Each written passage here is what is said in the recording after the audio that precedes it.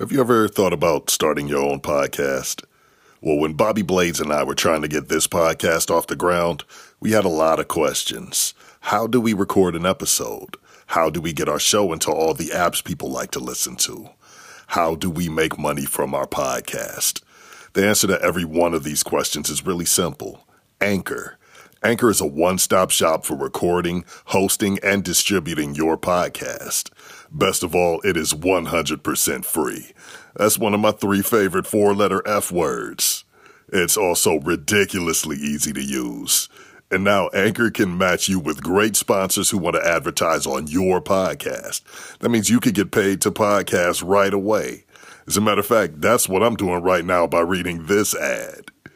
Now, admittedly, I am not a rocket surgeon. I'm not tech savvy. I need things to be super simple. Anchor makes it easy for us. We create the content and Anchor does all the rest of the work. I dig that the most. So if you've always wanted to start a podcast, make money doing it, go to anchor.fm/start to join the Inhumans and a diverse community of like-minded degenerate podcasters already using Anchor. That's anchor.fm/start. I can't wait to hear your podcast. You know I'll be listening. The time has come for bad things to end. The time has come for life to begin. The time has come for the war of the blood. There were at least a few major factors that contributed to making me into this thing that I am today. Reflecting on these things and talking about them here is helping to give me more of an understanding of why I am the way that I am.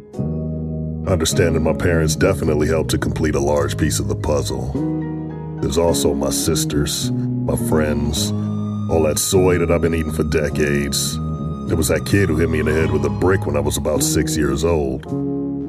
Oh yeah, I haven't told you that one. So there was this kid who hit me in the head with a brick when I was about 6 years old. The end. What more needs to be told? Kids are assholes.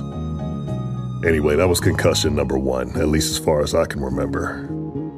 There were other contributing factors to this mess that is me. My mother's anxiety was definitely passed on to me. The chemicals that my dad was exposed to in Vietnam.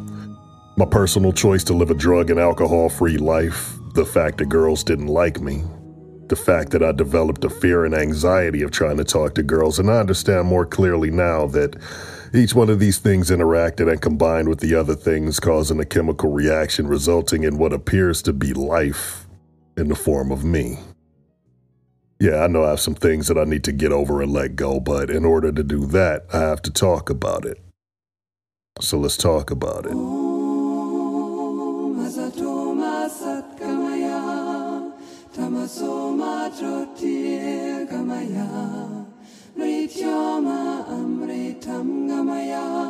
I'm not really sure where confidence comes from. I imagine it usually starts at home. I would guess that it probably also comes from small victories and achievements, liking that feeling and saying to yourself, hey, I can do this. I've proven that I can win and the risk of loss is worth it. That's what I would guess. I wasn't really instilled with confidence in my youth. I was very much an underachiever because, like I said before, you can't fail if you don't try. Of course, I know on the other side of that, you have to play to win, but that confidence has to come from somewhere, right? I can tell you that it doesn't come from being called ugly from first grade pretty much all the way through high school. After that, I was so weird and damaged that it didn't matter what I looked like. No girl wanted an ugly, damaged weirdo. It also didn't help that I was just a nice guy. I was a good kid. It was just my nature. Times that I was able to dig down and pull up the confidence to put myself out there, I received nothing but rejection. I was either met with reactions of disgust and anger, or I was friend-zoned and told that I was too nice. I heard that a lot, too nice. I heard I like you as a friend, or I like you like a brother, or the worst one of all, I like you like a sister. There is not a universe that exists in which that is not a hurtful way to tell a guy you're not interested. I was called ugly a lot as a kid. A lot. So much so that I came to get used to it. I accepted it as the absolute truth. I didn't like it, but I accepted it.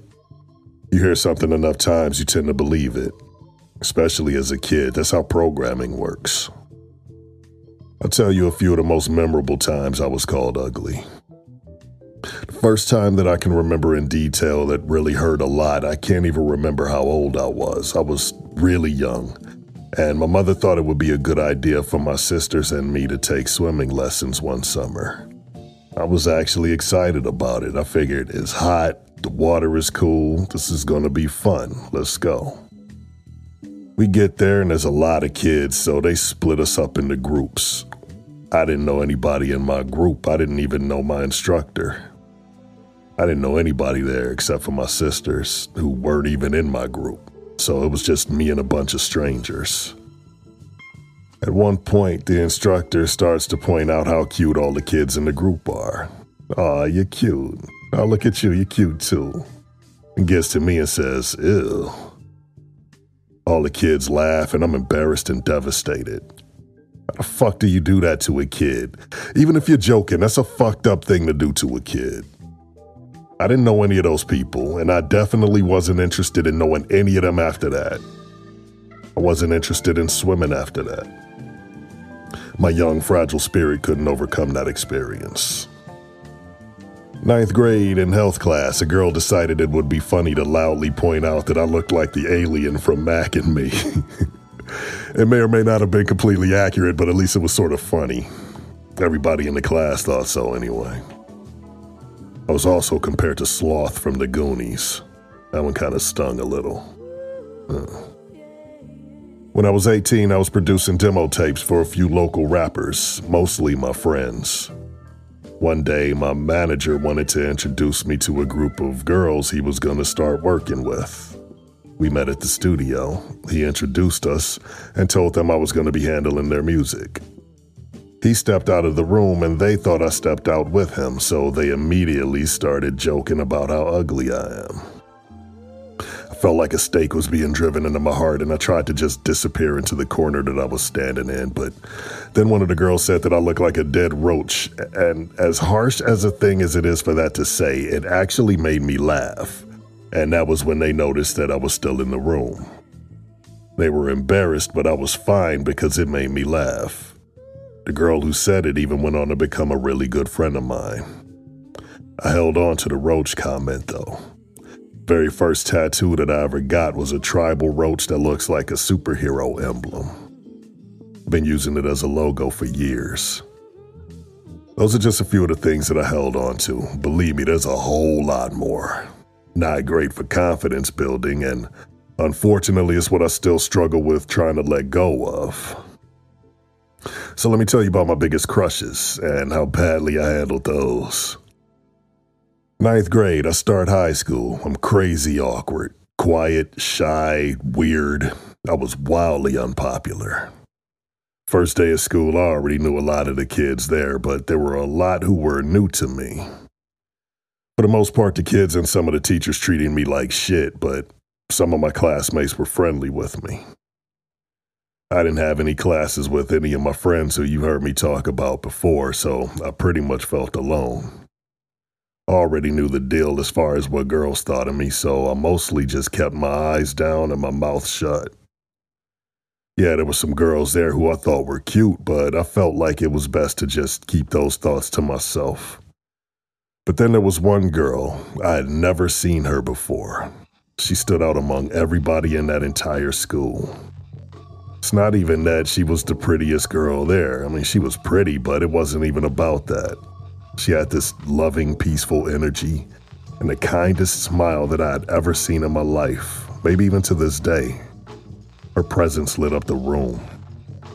I was infatuated. I told anybody who would listen how I felt about her, but I did not have the balls to approach her. Students knew, teachers knew, so of course it got around to her. A couple of my classmates took it upon themselves without my prior knowledge to let her know how I felt about her. She was nice enough about it, but of course she wasn't interested. I was at that school for 2 years, and I spent that 2 years thinking of nothing but her. We never spoke one time. I still remember her name. I'm not gonna tell you. She's actually pretty easy to find. I happen to know that she's still in town, and she's single. I'll never contact her, though. I let go of that thought a long time ago. My second major crush was at my new high school. 11th grade, we moved to a nice little Cleveland area suburb. It was a little bit of a culture shock, but it was much more quiet than where we moved from. So that was all right. Thing was, though, most of the kids there had been there their whole lives, and there were only 3 schools there: an elementary school, a middle school, and a high school. They spent their entire young lives looking at all the same faces, so whenever somebody new came around, it was sort of a big deal. I already didn't have much going for myself in terms of self-esteem, so all I wanted to do was disappear into whatever corner I could. But it was a predominantly white school, and I was 6'6" and dark-skinned. Kinda hard to not be noticed. There was somebody who I noticed, though. At one point in my life, I thought I wanted to be an architect. I took a drafting class in high school, and she sat right next to me. She was new in town too, so she didn't know anybody either. First day of school, I just remember how beautiful she was. I even remember exactly what she was wearing. I snuck a look at her every chance I could get, hoping that she wouldn't notice. Of course, I didn't have the balls to say anything to her. She was way out of my league. Actually, I'd been conditioned to believe that all girls were out of my league, so I wasn't going to say a word. Very first day of school, she came over to my desk and asked if she could use one of my erasers. I managed to choke out a yes. I handed her my eraser and expected her to go back to her desk with it, but she didn't. She stood at my desk and erased whatever it was that she was working on. And I just stared at her for what felt like forever while my heart was pounding out of my chest. She gave me back my eraser, thanked me, and went back to her desk. She and I actually became pretty good friends in school. We never spoke outside of school, and we only had drafting class together, so of course that was my favorite class. I got to be pretty comfortable with her, and I wanted to tell her every day how I felt about her, but I just could never find the confidence. I'm not going to tell you her name either, but I got curious one day not too long ago, and I found her online. She's divorced with 1 daughter. I found her, but I'm not going to contact her. Just going to let her go.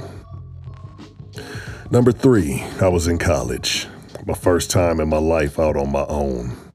College is a different world. I still had all my baggage, but I felt different. I was making friends, exploring my creativity, being appreciated for my abilities. I was actually feeling a little confident in some areas. Felt confident enough to put myself out there, but no girls were interested in me at all. I was prepared for that, so it wasn't too big a deal. There was one, though, who was a big deal. To this day, I don't know what it was about her. She was very quiet. She was cute, not necessarily the prettiest girl around, but I fell for her the second I found her. I pursued her with intense determination, but of course she wasn't interested. I tried and tried and tried, but she wanted nothing to do with me. Everybody knew I was crazy about her. Some of my friends, some of her friends, even some teachers tried talking to her on my behalf, but all that did was piss her off.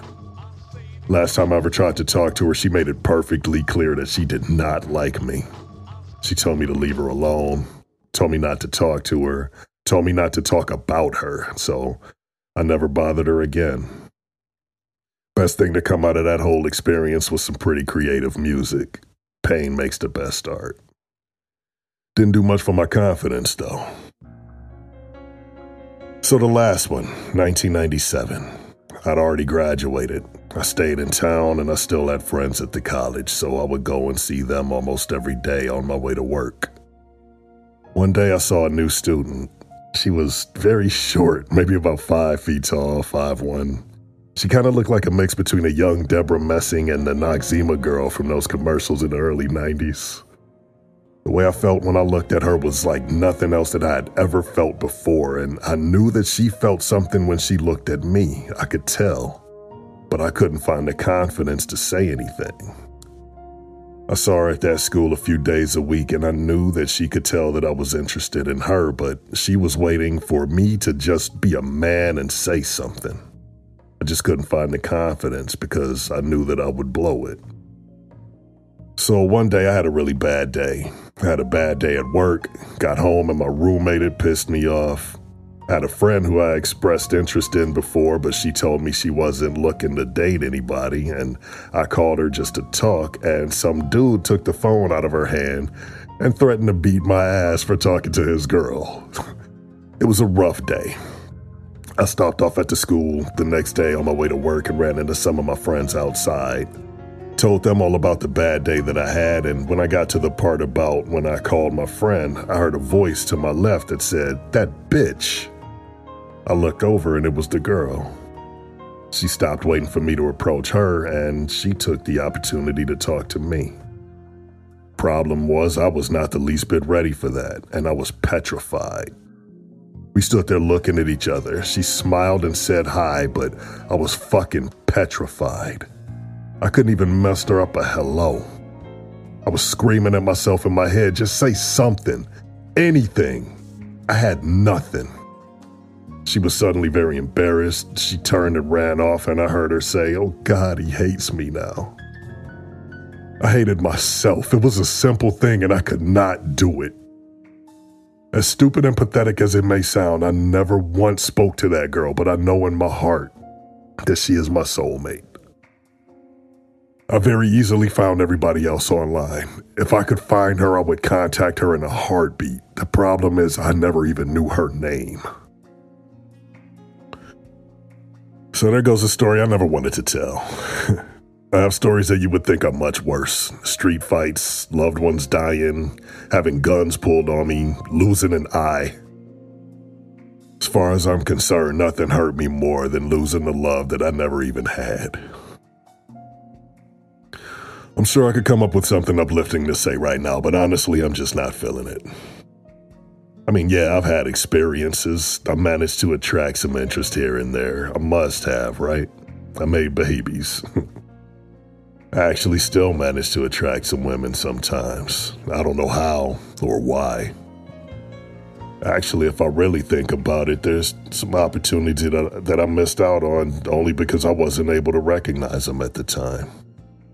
I guess it still comes down to confidence that I just didn't have. Things are different now. Maybe I'm not as ugly as I used to be. Maybe I never really was. Maybe it never even should have mattered. What I know for sure is that I can't go back, no matter how much I obsess. It is a very, very difficult thing to break programming, but I'm working on it and talking about it. And maybe this is what's going to finally help me let it go. So thank you for listening to the sad ramblings of a damaged man. I had to let it all out. Sometimes when I let it out, some things are misunderstood. I was happy to talk about my dad on the last session, but some of the responses that I got showed me that some people got the wrong idea. Yeah, I'm not what my dad had hoped for his son to be, but believe me, he loves me. I had a really bad day one time when I was living in Pittsburgh. I called home. My dad could tell that something was wrong, so he got in the car and drove 2 hours from Cleveland to bring me home. That's 4 hours of driving after already working a full day of driving a bus. My dad was always a hard man, but that's the type of thing that he has always done for my sisters and me. Believe me, my dad loves me. There's no question about that. Now, I got an email from a good friend of mine. A name that you've heard me mention before, Luke Birch. I had to practice reading this a few times because I got pretty emotional the first time I read it. Luke wrote, "Hey, how are you, Bobby? Hope everything is well. I'm enjoying your show so much, and not just because it is you, although that helps. I'm not gonna lie, I tear up at almost every episode. To say I've been rough as of late is an understatement after being diagnosed with bipolar disorder earlier this year. I'm not saying this for sympathy or pity, I just feel I need to get that off my chest, and it's been something that I've been struggling with ever since. I haven't wanted to say this, that would mean that it's true, but time to own what I am. Now, I don't want to make this email all about me, but as Sam said on your show, you have truly inspired me to try to be more than I can be. In conclusion, I have to thank you from the bottom of my heart for being willing to be so open about your struggles and insecurities, as it has helped me come to terms with mine and realize that I am even luckier than I could have ever hoped to be with truly close friends. I'm sorry if this wasn't the sort of email you were expecting, but this is truly how I feel. By being willing to be open and honest with one another, in time we will all find our lost souls. Thank you, your friend, Luke Birch. P.S. Thank you for the support you have been showing TCP. It truly means the world to me. Well, Luke, you mean the world to me. Thank you. That was Luke Birch, the host of the Transcontinental Project, along with our friend Sensible Sam. Luke, everything you said was perfect, and there's nothing that I can add to it. Thank you for opening up and sharing, because that's what this is about. I started doing this thing for me, and knowing that other people are able to relate and are feeling more comfortable about being open and honest and saying, this is me. It's encouraging, and I appreciate it more than you know. I would like for you to contact me just like Luke did. You can email me at insearchofmylostsoul@gmail.com or call and leave a voicemail at 614-333-9276. Again, 614-333-9276. You just might end up on an upcoming session in search of my lost soul.